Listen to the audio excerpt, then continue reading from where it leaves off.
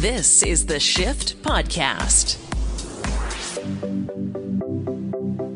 Thanks for checking out the Shift Daily Podcast. On this episode, we learned 10 fun facts about the great nation of Latvia, as their hockey team recently beat Team Canada at the World Championships for the first time ever. Lead producer of The Jill Bennett Show on 980 CKNW in Vancouver, Ben Dooley, joins me for a conversation about representation of physically disabled people in media and how we can do better. And is laughter really the best medicine? Second City instructor Cameron Algie joins the show to discuss their online program called Improv for Anxiety and how it changed his life, could possibly change yours. Don't forget to subscribe to stay up to date on all the things that are happening on The Shift.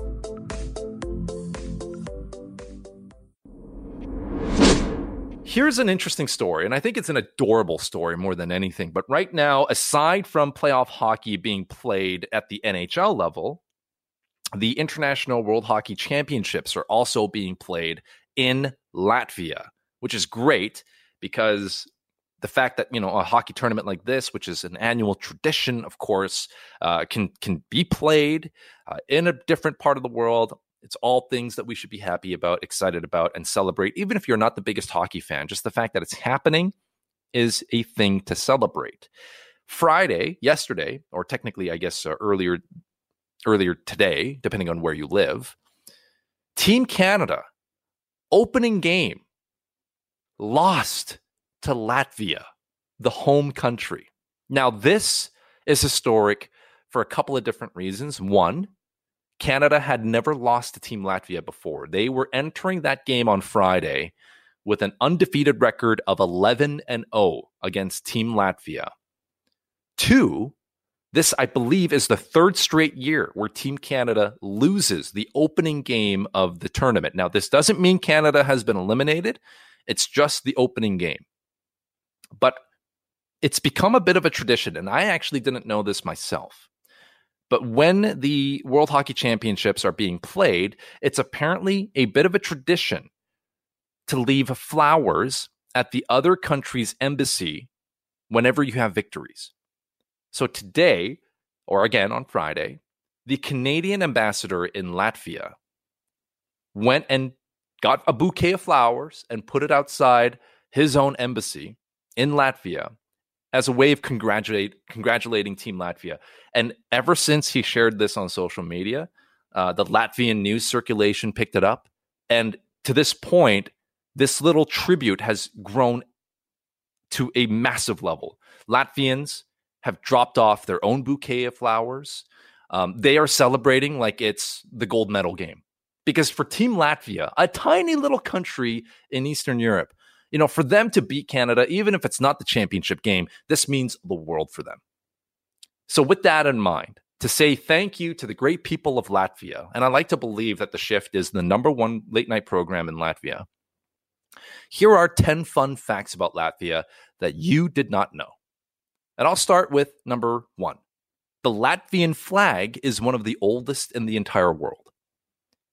Latvia might have only been founded in 1918, but its flag dates back to 1279.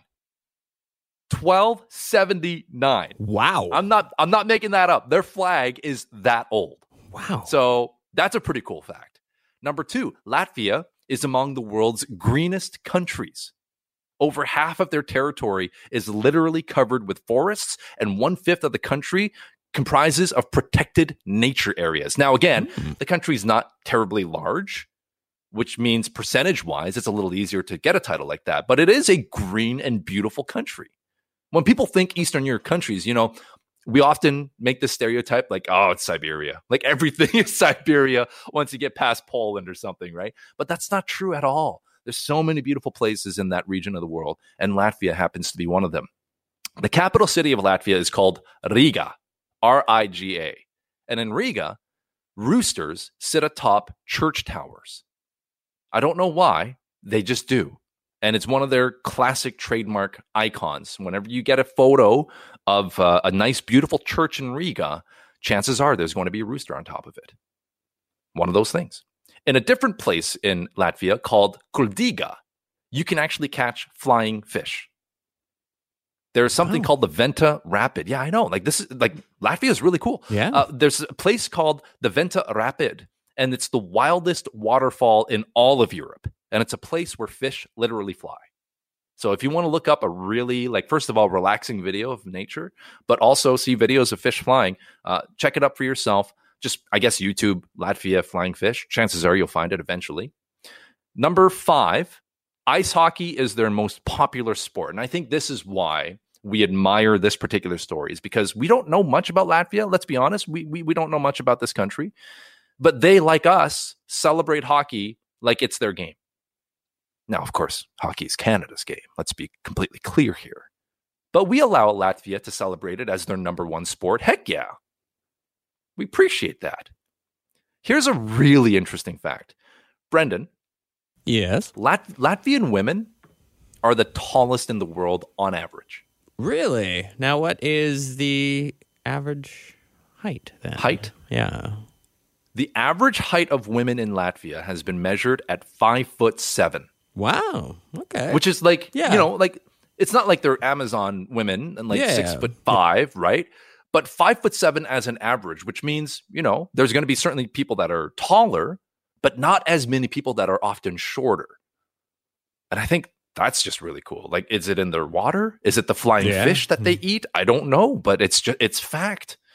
Another thing here, Latvians, I guess this is number 7. Latvians love to sing and dance. So if you ever want to have a good, fun party post-COVID, go and find yourself your local Latvian in your community. They will show you how to have a good time. And all you need is a little bit of music and a dance floor. It's beautiful. Number 8.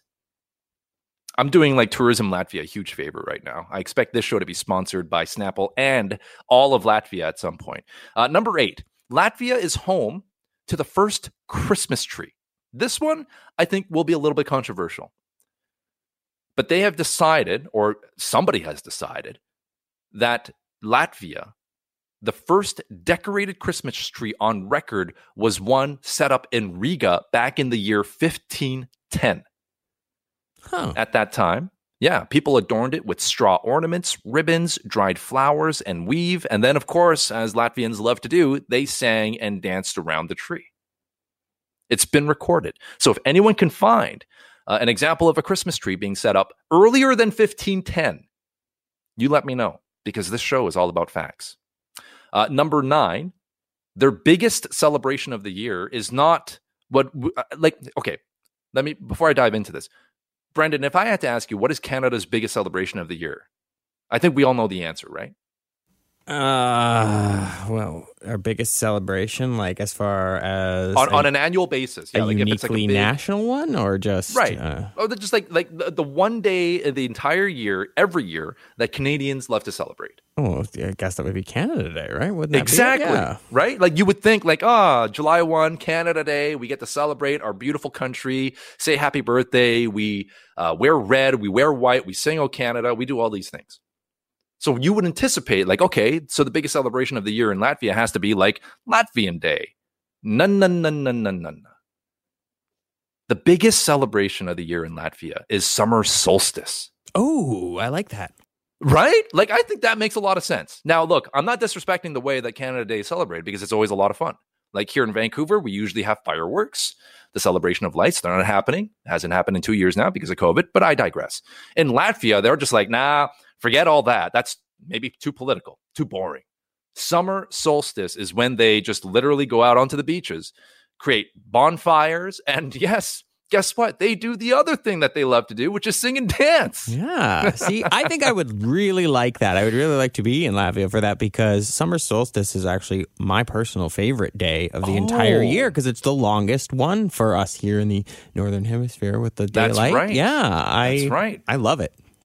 Now, having never stepped foot in Europe at all myself, I'm assuming summer solstice is so meaningful for the great people of Latvia because maybe their summers are not necessarily long. I don't know. I'm just assuming. I am an ignorant Canadian and I've never stepped foot in your wonderful continent, so I apologize if I've offended all of Latvia, but maybe that's why it's so important to them. I don't know. But I think I can vibe with it. Like the energies make sense. Like summer solstice, you're celebrating, longest day of the year, all of these great things, feelings. I could get on board with that. But if you were to like celebrate summer solstice with a big dance party in Vancouver, I'm not sure how many people would actually be like, yeah, that's cool. Whereas if you wanted to send out those invites on July 1st, that would make a lot more sense. Anyways, the final point about Latvia, number 10 to round out this interesting list, Latvians are adventurers and explorers. So back in the 17th century, Latvia, which was then the Duchy of Courland and Semigalia, was ruled by a person named Duke Jacob. And it was notably the smallest country to own colonies. The Caribbean island of Tobago, the Kunta Kinte Island in the Gambia River in Africa. Latvians, although they started in that little region of the world in Eastern Europe, have managed to go all over the planet. So we say, thank you, Latvians, for embracing hockey. Clearly, it's made an impact to you. Congratulations on beating Team Canada. A huge feat. They're celebrating it, like I said, as if it's the gold medal game. It might be the closest thing they get to a gold medal ever in hockey. I'm saying that honestly. But will a part of me be cheering on Team Latvia? Yeah, a very small part.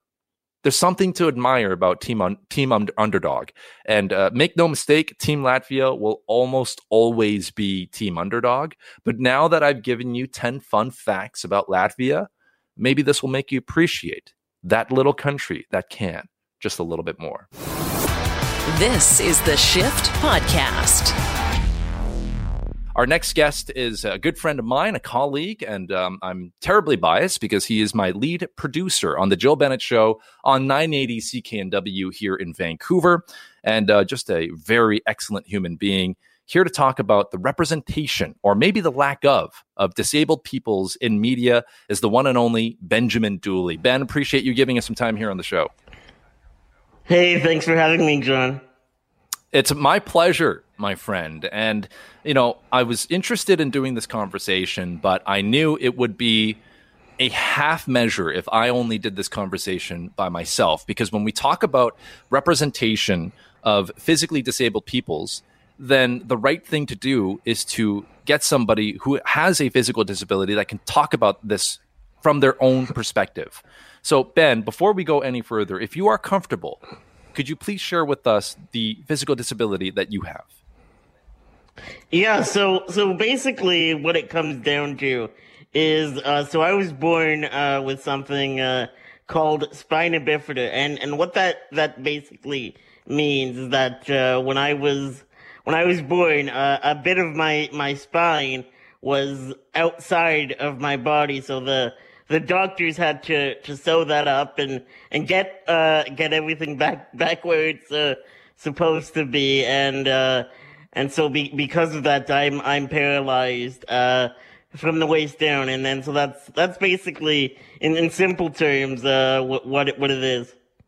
Right. And so you've been in a wheelchair your entire life. But at this point, you know, most recently, we were happy to celebrate that Ben has become a full-time employee with Chorus Entertainment with 980 CKNW. And again, as the lead producer for the Jill Bennett Show, that, again, I got to admit, I work on that show. And it's been a pleasure working with Ben. I've only met you, Ben, once in person. This was months and months ago when I just kind of started. We had a social distance meeting at a park in Vancouver. Got to actually see you in person, which was great. I look forward to doing it again. But when we're having this conversation here, Ben, about representation of individuals who are physically disabled in media, my first question to you then is, do you think it's enough, or do you want to see more? So when I was preparing for this conversation, John, I wanted to come here and have some names that I could throw out as people that are physically disabled that the listener might recognize. I couldn't find a single one. Wow. Which to me is, it says right there what the problem is, and I was looking for statistics, how many physically disabled people are working in media these days. And the most recent statistics I could find are from 15 years ago, and wow. As you're well aware, the media game changes quite quickly. But as of 15 years ago, there were only about 2% of the workforce in the broadcast and media industry was made up of disabled people. Right. And that is too small of a number. Now, of course, this was 15 years ago, like you said. So we hope that the number has grown since then. But at this point, since you weren't able to find any names, Ben, it clearly shows me that we as society need to do a better job of providing that representation, because it is so important for everyone to feel like they are accurately represented in media, right? And this is across radio, television, really anything, digital platforms, because you only can feel like you can accomplish something. Like you can only have a dream, Ben, when you're young, once you believe that you can do it. And for me, like, I always wanted to be, like, growing up, a famous hockey player, right? I think most Canadians had that dream when they were younger. And for me, that's why I connected so much with a guy like Paul Kariya and his heritage and the fact that he looked kind of like me. And it gave me hope, saying like, wow, okay, of all these famous, successful hockey players, there is an example that I can follow, or at least try to follow. Obviously, I'm a terrible hockey player, so that never panned out. But I digress. Like, you can only start maybe planting the seeds of a dream when you see that it's possible to accomplish, because somebody might have already been the pioneer and set the tone there for you. Yeah, exactly. And for me, like you, I grew up huge sports fan, and I don't know if you're familiar with this movie, but it came out in I want to say the early to mid 2000s.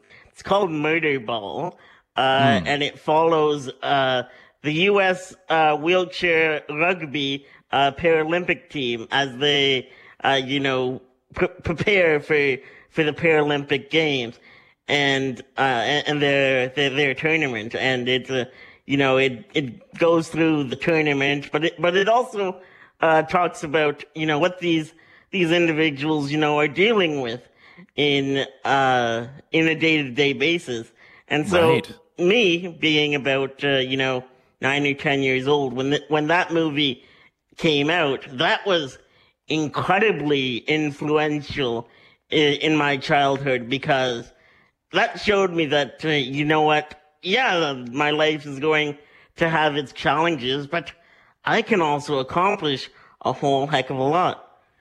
That's right. Yeah. And I think the opportunity to get that chance to show that you're capable of doing some incredible things, that's what's lacking here, right, Ben? Is that maybe there is, and it could be subconscious, it could be subliminal, but there's a prejudice perhaps that like physically disabled people can't do the job, or they need extra resources to get the job done. Whereas my personal experience working with Ben, again, as the producer of the Jill Bennett Show, Ben, you do that job as well as anybody else. And we always have a great time on that show. You manage to secure guests timely. You're on top of breaking news. There's nothing holding you back. So my only question is, why then don't we see enough representation in media? I don't know if we're going to have the answer here tonight in this single conversation, Ben, but it feels just perplexing that here in 2021, when we know that society is trying to make progressive moves to try and include more individuals of all different backgrounds and types, that we're not maybe being extra aware of those that are physically disabled. Yeah, and you know what? I think that a lot of it is, just a general reflection of where disabled people are in society. It's very rare that you will speak to a disabled person who is, the head of an organization. Just today, I did have the opportunity to book a guest for the Jill Bennett Show. She's a disabled woman. We didn't book her to talk about her disability. We booked her to talk about what she does in her day job. And I think telling those stories are key to changing the way we think about disability, because a lot of the stories that we hear about disabled people it's usually not always, but usually one of two things. You're either hearing about a disabled person who is overcoming their disability to do something that's just incredible, or you're hearing the story about the disabled person who's down on their luck, who's just having a really tough go of things. And those are really the only two stories that we hear about disabled people. And there is just so much more to being a disabled person. And so I think that there's a lot of work to be done there. I think you're absolutely right. And I'll admit, Ben, maybe I was a part of that problem, because a few months ago, on CKNW, I shared a story about a gentleman in Vancouver who is physically disabled, and he shared with me his frustrations because the pandemic, with reduced bus, transit service, wasn't able to get around town. And my perspective going into that story was, here's a story that I think people need to hear, because the fact that transit service is being reduced is negatively, obviously, impacting certain people, and more so those that are physically disabled.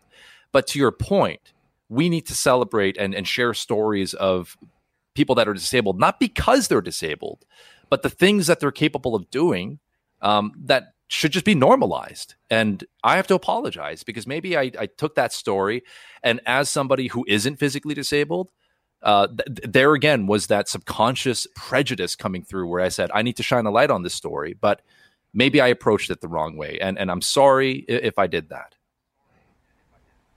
Well, no, John, I think those stories are valid, and those stories have a place in society. It's just there are more stories out there that can be told. One of my first introductions to media as an interview subject was a couple of years ago. I took the SkyTrain in Vancouver, and I got off the SkyTrain, and the elevator was broken. And so I do what I normally do when I'm in that situation. I turn around and I get back on the train and I just go to the next stop. And so I did that, and I got off the train, and that elevator was broken too. Ugh. And so Global BC, one of our sister stations, did a story on that, because that's pretty ridiculous that, two elevators are out of service at the same time. And so the CEO of TransLink, the local transit company here, heard that story, apologized to me for encountering that, and promised that, he would work to make sure that situations like that don't happen. And so I do think that, stories like the one you brought up are important to tell, because they can enact change, and they can do good to improve the life of folks with disability. But it's also important to tell stories about folks who are just living their lives and doing a pretty damn good job about it too. Absolutely. And again, I think, Ben, maybe you don't realize it yet, but maybe you actually are that inspiration to someone listening right now, and hopefully in the future, who might be with a physical disability, but are now listening and saying, wow, Ben is a successful producer at a major news station with one of the major companies in Canada. If Ben can do it, then I can do it. And so I hope that you realize that you can be an inspiration as well. And like I said, Ben, you're one of the best producers that NW has, and I'm happy to call you a colleague.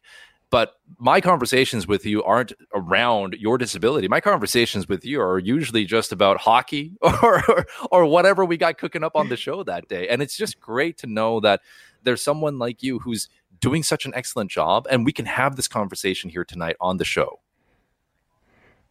And you know what, John? I appreciate you saying that, because it brings up a point for me that I wanted to make. For years, I never looked at myself as a disabled person. I was just, a guy who uses a wheelchair to get around. And I never really identified, as a disabled person.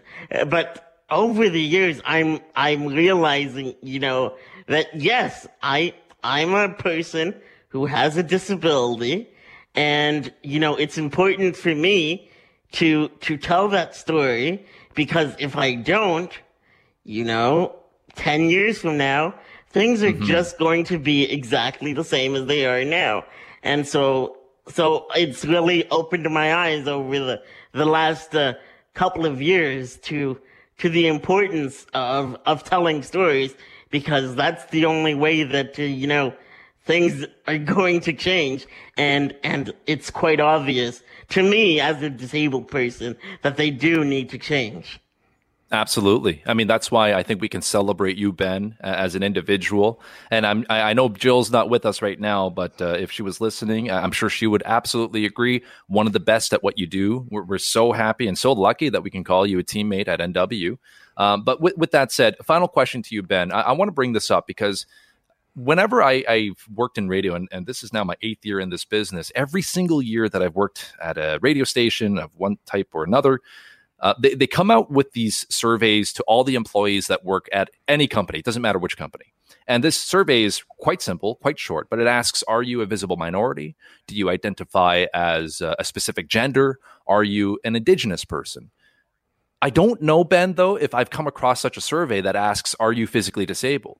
And I wonder if maybe you've come across a questionnaire or a survey like that to identify yourself in that manner. And if not, is that something that now needs to be accounted for? Because if companies are holding themselves up to certain quotas, then in a way that we have to be all inclusive and make sure that we're, again, doing the best job possible to represent all people. You know what? I have encountered those surveys, and I have seen. When I was applying for jobs, when I was just trying to get into the business, I would see a survey like that as I was filling out my job application. And I'm not lying to you here, John. I would answer no to that question, because I thought that, if I answered yes, they're not going to hire me, because, wow, they could see that, there are adaptations that are going to have to be made for me, and, it's not worth it. And so I honestly would answer no to that question, because I just thought, once I got in the door, I'd impress them so much that they'd forget that I was disabled and hire me. But if I answered yes, I wouldn't be getting in that door. Right. No, I think I understand what you mean. I mean, to your point, I think it's a tough reality that I'm sure you're maybe not the only one, Ben, that has to answer in such a way. But you try to win them over with your job performance, and then try to convince them that, hey, my disability is not a factor here. And I'm sorry to hear that, because it's a situation that, again, can't be fixed in a single conversation. But the fact that it is happening tells us there's a problem. And we can only fix problems once we acknowledge that they actually exist. So with that in mind, Ben, I do thank you for sharing that. I think it's powerful. And I hope that people listening here will be more encouraged to bring this up with employers of all different backgrounds. It doesn't have to just be media, of course, but media is where you see the representation every single night. But in other different industries and different sectors. And Ben, thank you so much for giving us some time and your personal perspective on this matter. Well, thank you for having me, John. I'll do it anytime. It's the Shift Podcast. Special guest joining us on the program tonight is Cameron Algie, a lead instructor with Second City in Toronto, and going to be talking about a program that I think is going to be very interesting for a lot of different Canadians, and certainly our shift heads listening here tonight. Cameron, appreciate you giving us some time here on the show. Great to be here, John. Thanks for having me. Yeah. Now the program that you're sort of instructing, teaching with Second City in Toronto is called Improv for Anxiety, and I think that headline already it does a great job, I think, selling itself. But there's going to be some people curious, like, how does improv and comedy and all these things help out with anxiety? So take us through, first of all, some of the basic details about this program. I honestly, I'll start with the name. because I do think it is helpful in getting a lot of the idea across, because when I took improv years ago to help with my anxiety, or like hoping it would help with my anxiety. Like the Improv for Anxiety didn't exist yet as a program, but like even going through regular improv classes, it helped me tremendously. Like it helped me judge myself less and connect with other people and say yes and like build on acceptance and all that great stuff. But I was still in a class with, actors who wanted it on their resume, maybe some people who are like, hey, I know I'm funny. Like my friend Sam Funny, now's the time to show off. So it was like a little intimidating at times being in the regular improv stream. And so to me, like one of the big benefits of Improv for Anxiety is why everyone else is there. There's this instant connection of like, nobody wants to be here. like we're all like in a sense of, I mean, that might be true, but that everyone is like, oh, I'm pushing myself to be here. Like, I've reached a point where anxiety is like impacting my life, is affecting my life in a negative way, and I want to do something about it. And this feels like a scary climbing Mount Everest version of anxiety thing that I can do. Right. And so I think a lot of people take the class to really just push themselves out of their comfort zones.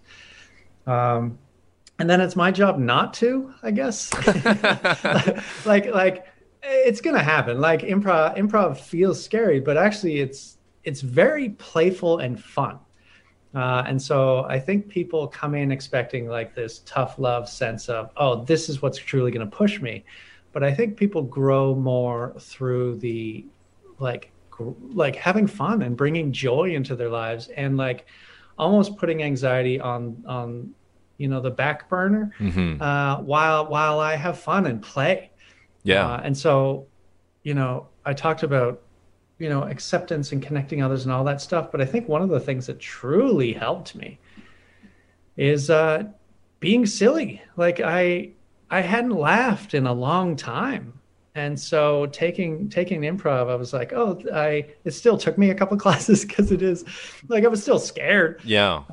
But yeah, eventually I was just like, I think I'm having fun. And I don't know if I had booked fun into my life. I don't know if I knew fun was something that I was missing.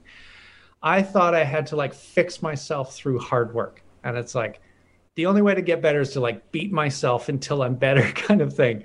Like beat myself up and push myself until I'm better, as opposed to, I actually think I got a little better just goofing around and being silly. And so, yeah, that was very transformative.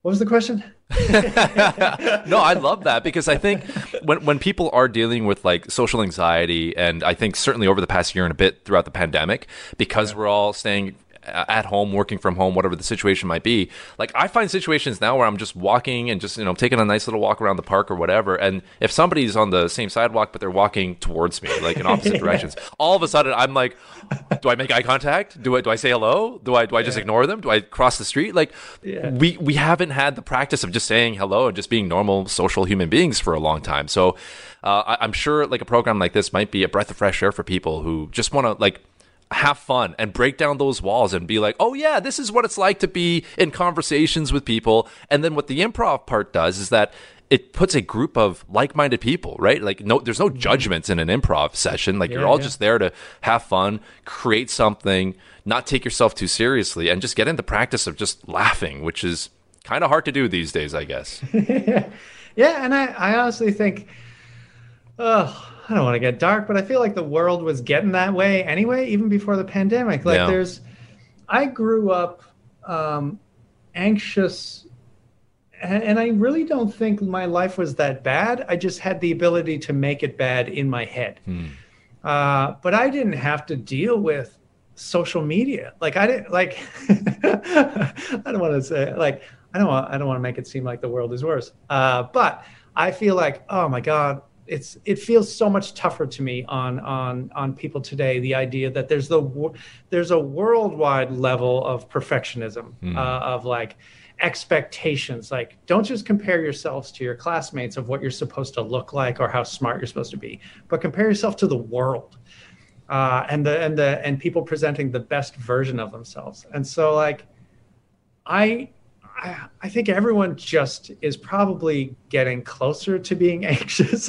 Yeah. like if they're not there already, like if the pandemic didn't break them, I really feel like society was really pushing it as a concept of just, if you're not trying to be better, then you're wrong. Then you're on the wrong path. Like life is meant to be, do not feel like you're good enough. Do not love yourself as you are. Always be pushing, always be like trying to be better. And that constant pressure is just emotionally draining. Like it's just exhausting. And so, yeah, I feel like, again, I'll say this. I didn't know that play was an option to like help with that. And so, yeah, to me, the message that we're putting out there with Improv for Anxiety is there's this whole other side. Like there's the work. So like meditate, therapy, self-help, do whatever you got to do that in your head, it's like, okay, this will help me fix what's wrong with my head. But then there's this other side of, hey, remember to take a break. Remember to not take every moment and yourself as seriously as society and the world feels like it's training you to think that way. Yeah. But it's like breaks, like mental and emotional breaks are so important, of just like, can we just laugh and be silly for a second? And to your point, like it feels almost guilty to laugh and be silly because there's so much in society that we're like, oh, I'd like to adjust that. And right. Like, who am I to enjoy life when this is happening? But it's going to burn you out if you don't. Like just for the mental health, so that you're able to fight the good fight and continue to move forward, is breaks are super important. Just like be silly, laugh and have fun, and know that there's tremendous value in that.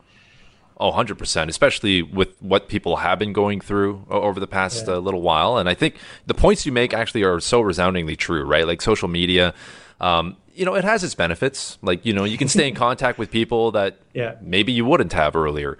But then there is like that whole, I'm going to post the meals that I'm eating, the best clothes that I have. I'm going to put them on and model it for you because I can. It's just like, I don't know why we got to that point in society, but somebody determined this was cool and we're going to start doing this now. And everyone else is like, okay, I guess this is it.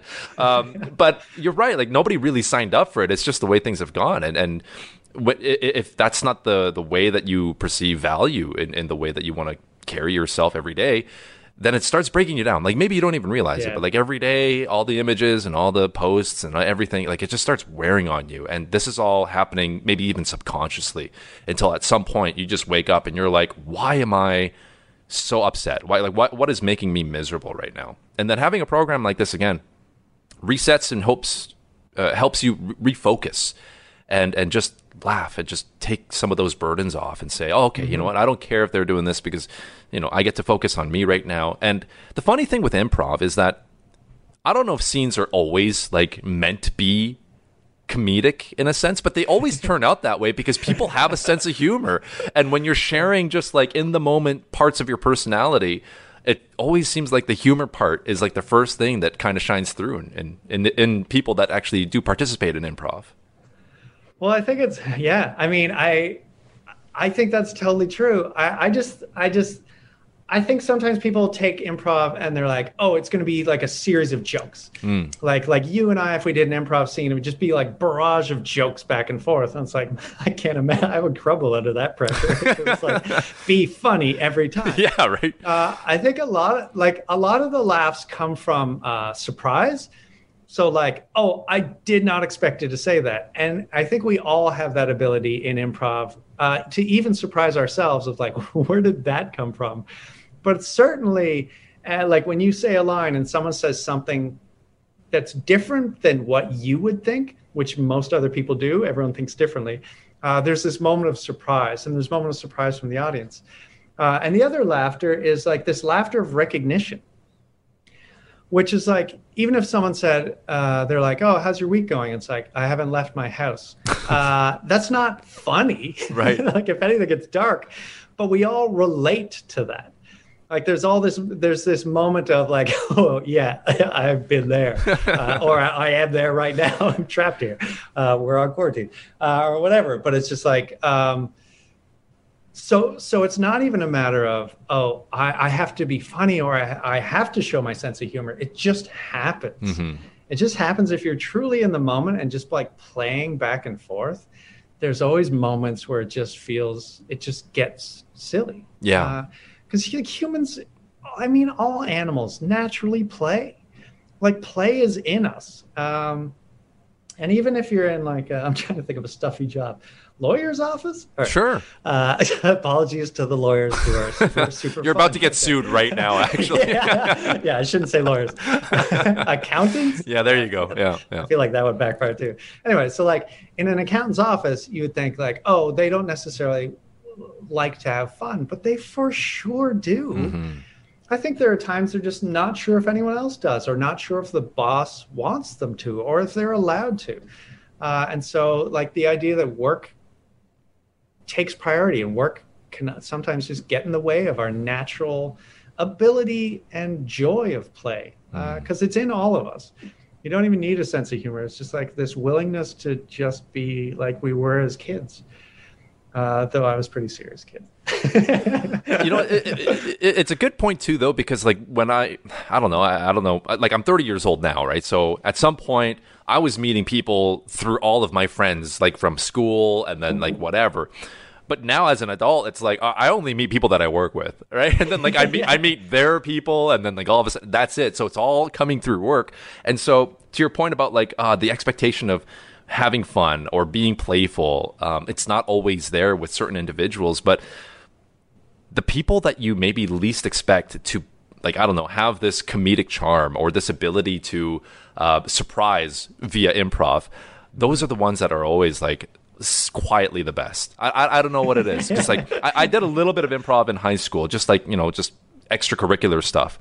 And we had a whole bunch of students there, many that I didn't know, but some that were just always, kind of quiet but observant and just like watching. And then finally, when it was their turn to help create a scene or something, they would have the most brilliant things that you could not have ever expected to come from them. So those people that might be like identifying as like introverted or quiet or shy, like this is an excellent program, even if like anxiety is maybe not the word that might define you.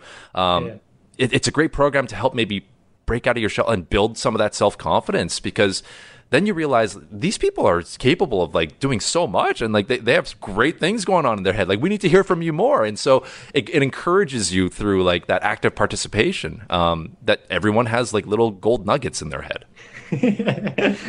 Yeah. And I think some people are like plan a bit, and other people, it's like, for me, I feel like I'm at my funniest when it's effortless. Mm-hmm.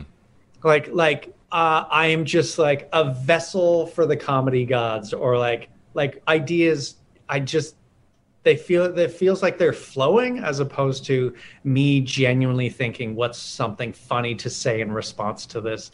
And so the push for effortlessness is also like a big part of improv. Of this doesn't need to be a struggle. This doesn't need to be hard work.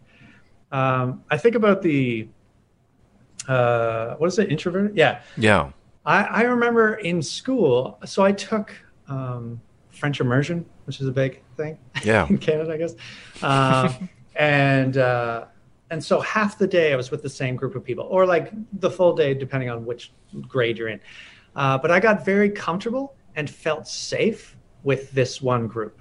And I was the class clown, and I was just like joking, and everyone's laughing. I was like, oh yeah, this is great. The second half of the day, I didn't feel as safe and comfortable. I was silent. Mm-hmm. Nothing. Like, I didn't say anything. I had no quips. And maybe I thought them, but I wouldn't dare say them. And so it's interesting for me when I always hear like introvert and extrovert, it's like, oh, I relate to both. It was just the context. Yeah. If I'm around my friends and I feel safe and comfortable, I can be very charming and funny. If I'm around new people, I am just shy and silent. Mm-hmm. And so, yeah, I think that's another big part of the class, is just building this sense of safety and a sense of like, oh, it's okay to fail here. It's okay to like try things. It's okay to be silly. Because sometimes it feels like, and certainly depending on where you work, it can feel like you're not allowed to goof around. You're not allowed to fail. Right. And so if you're in that environment, it's hard not to become an introvert in a sense of, I don't feel like I'm allowed to be silly, so I'm shutting that part of me down, and I'm just like putting on my headphones and just getting to work. And repressing that part of you can be so unhealthy, right? Like it's not just the mental aspect, but like at some point, maybe it even feels physical. Like just it's hard to get out of bed. It's hard to fall asleep. Even when I do fall asleep, I toss and turn. And you might not even realize, like, why is this happening to me? Is it my mattress? Is it my pillow? I don't know what it is. But, like, deep inside, maybe it's like that stress of just not being able to laugh at yourself and then, like, laugh at all the situations that you find yourself in. Because as human beings, it's so unpredictable. So why can't we have a little bit of fun with it every day? Now, of course, like, there's certain situations where you can't be laughing and joking. Like, we know that. Like, there's a place, a time, and, all these things. But for the most part, like, human beings are meant to laugh, or at least meant to smile. As they say, laughter is the best medicine. But it's somewhat true, right? Like in this context, it's actually true. And to play off the physical thing, I didn't know I had anxiety for a long time. I thought I had a like vomiting diarrhea problem. Like I went to physical doctors first because I didn't realize. I think it's more common to know this now. I was in my teens. I'm old now. Yeah. But at the time, like the body, mind, or like the idea that your mind affects you physically, I don't know if was as known. And so my anxiety and depression stuff was like I was throwing up a lot. I was coughing all the time. I was like night sweats, whatever it was. And I thought, these are physical symptoms. I have physical problems. And doctors couldn't find anything. And then I remember my general GP, I don't know, a family doctor saying, oh, have you thought maybe it's psychological? I was so insulted. We're in conversation with Cameron Algie, lead instructor at Second City in Toronto with their program Improv for Anxiety. And Cameron, before the break, you were just talking about how before you got into improv, you were physically deteriorating because all these really important human elements in life, happiness, laughter, fun, they were being repressed. And it was actually impacting how you were waking up and feeling each and every day. And it makes me think of that saying, and we've heard it a million times over, laughter is the best medicine. But in this context, clearly, it's absolutely true for you.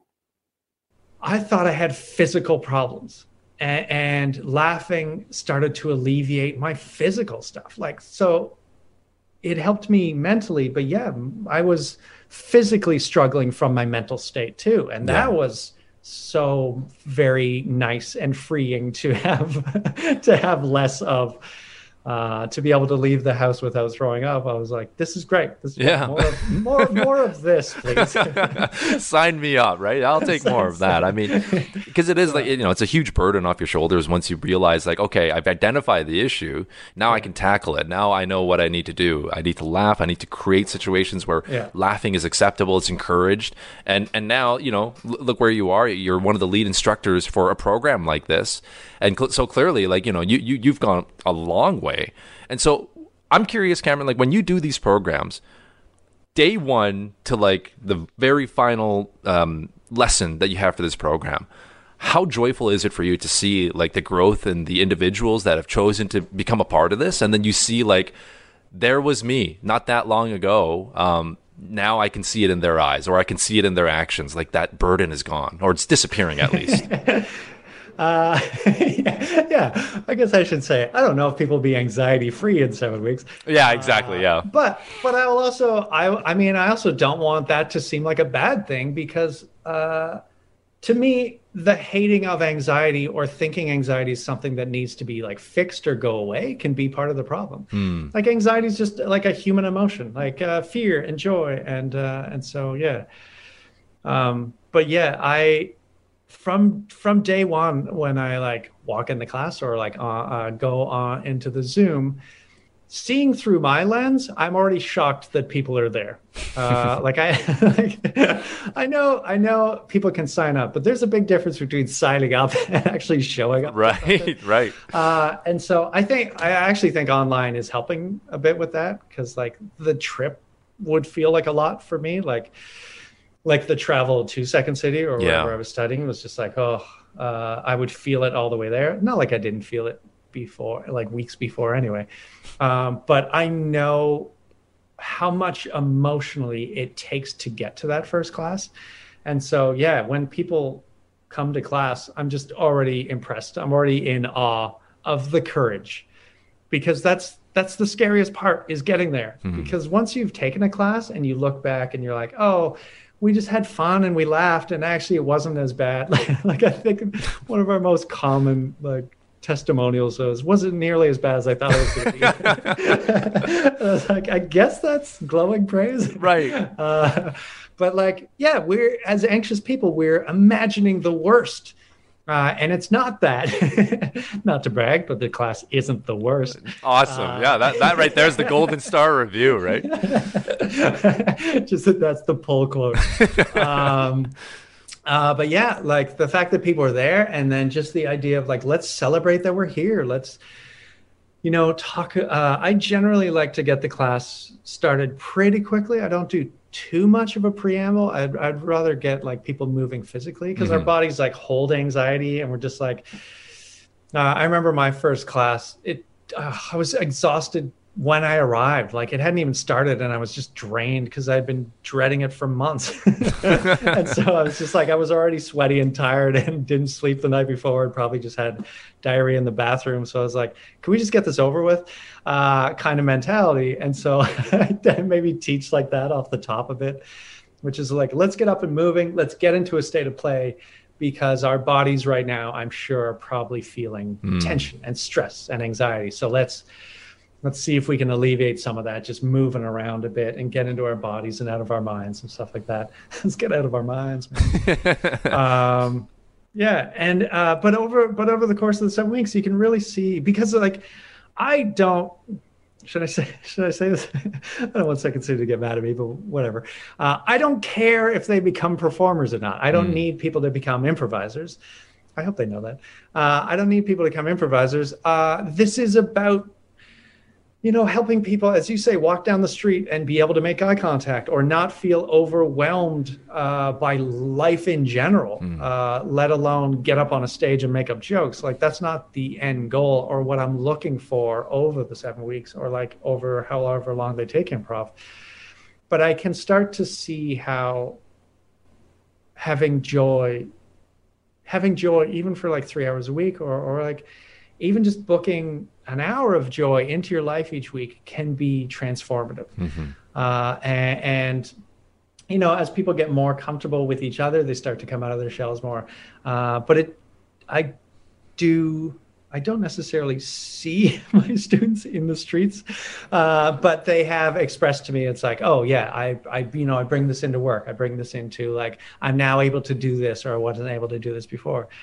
But for me, I can definitely see, like improv became my life. That was never my intention. And some people continue on and like improv becomes a big thing for other people are just like, improv was the launch pad for me to get into dance or get into art. But it gave me the courage to be creative and be myself and know that I'm allowed to be fun and weird and silly and not judge myself as much. But yeah, I think that's one of the tremendous joys I get out of the class is not just introducing people to play, which is very fun, but seeing how it affects them. Yeah. Because I really think it would help anyone. It will help any adult right now. I feel like I could probably introduce more play in their lives, because just work takes precedent. Work just ends up taking the priority, and it ends up becoming almost 100% of your time is like make money, or like work on my mental health, or work on this side business, or whatever it is. It's hard to just around. Well, I do think that it's such a beneficial program for so many of our listeners. I think we've tried and tackled the issues of like telling yourself, or rather asking yourself, like, am I okay? And it's okay to not be okay. So if we can admit to ourselves that we're not okay, then I think step 2 would be, how do we get to that point again? And programs like this, I think, offer one way into that. It's that just realizing, okay, there's something wrong here. I can identify the issue. I need laughter. I need joy. I need to have fun. And I think that's partly where this program, I think, benefits a lot of people. Now, I guess in times past, Cameron, this would be specific to people living in Toronto because it's an in-person class. But now that it is online, I guess anyone, as long as they have a computer internet connection, they can register and sign up and be a part of this. Yeah, been teaching people Australia, Mexico. I don't know why I said those two. Those aren't the furthest distance. They are pretty far. I'll give you that. They're far apart from each other. But I was like, I guess with like Toronto, Chicago, and LA are like the second city locations. But yeah, as you say, it's just open up to anyone and everyone. And so even people who were in Chicago before, like, I didn't necessarily travel to Toronto, so it's nice for us. Even though we have access to a second city, it was nice to us to have access to this course. And so, now it's opened up to the world. And so, hopefully it's helping. Hopefully it's helping the world. It's going to help the world get to a state of peace and calm. And I'm lost in a ramble here, but I'm trying to think of like the idea of that life can be something that we enjoy as opposed to just like suffer through, which is, I think I lived life as something to just suffer through and just get through the day. And it had never occurred to me that this is something that could be enjoyed. Because it was just like, you just work, you just do the work and then you die kind of thing.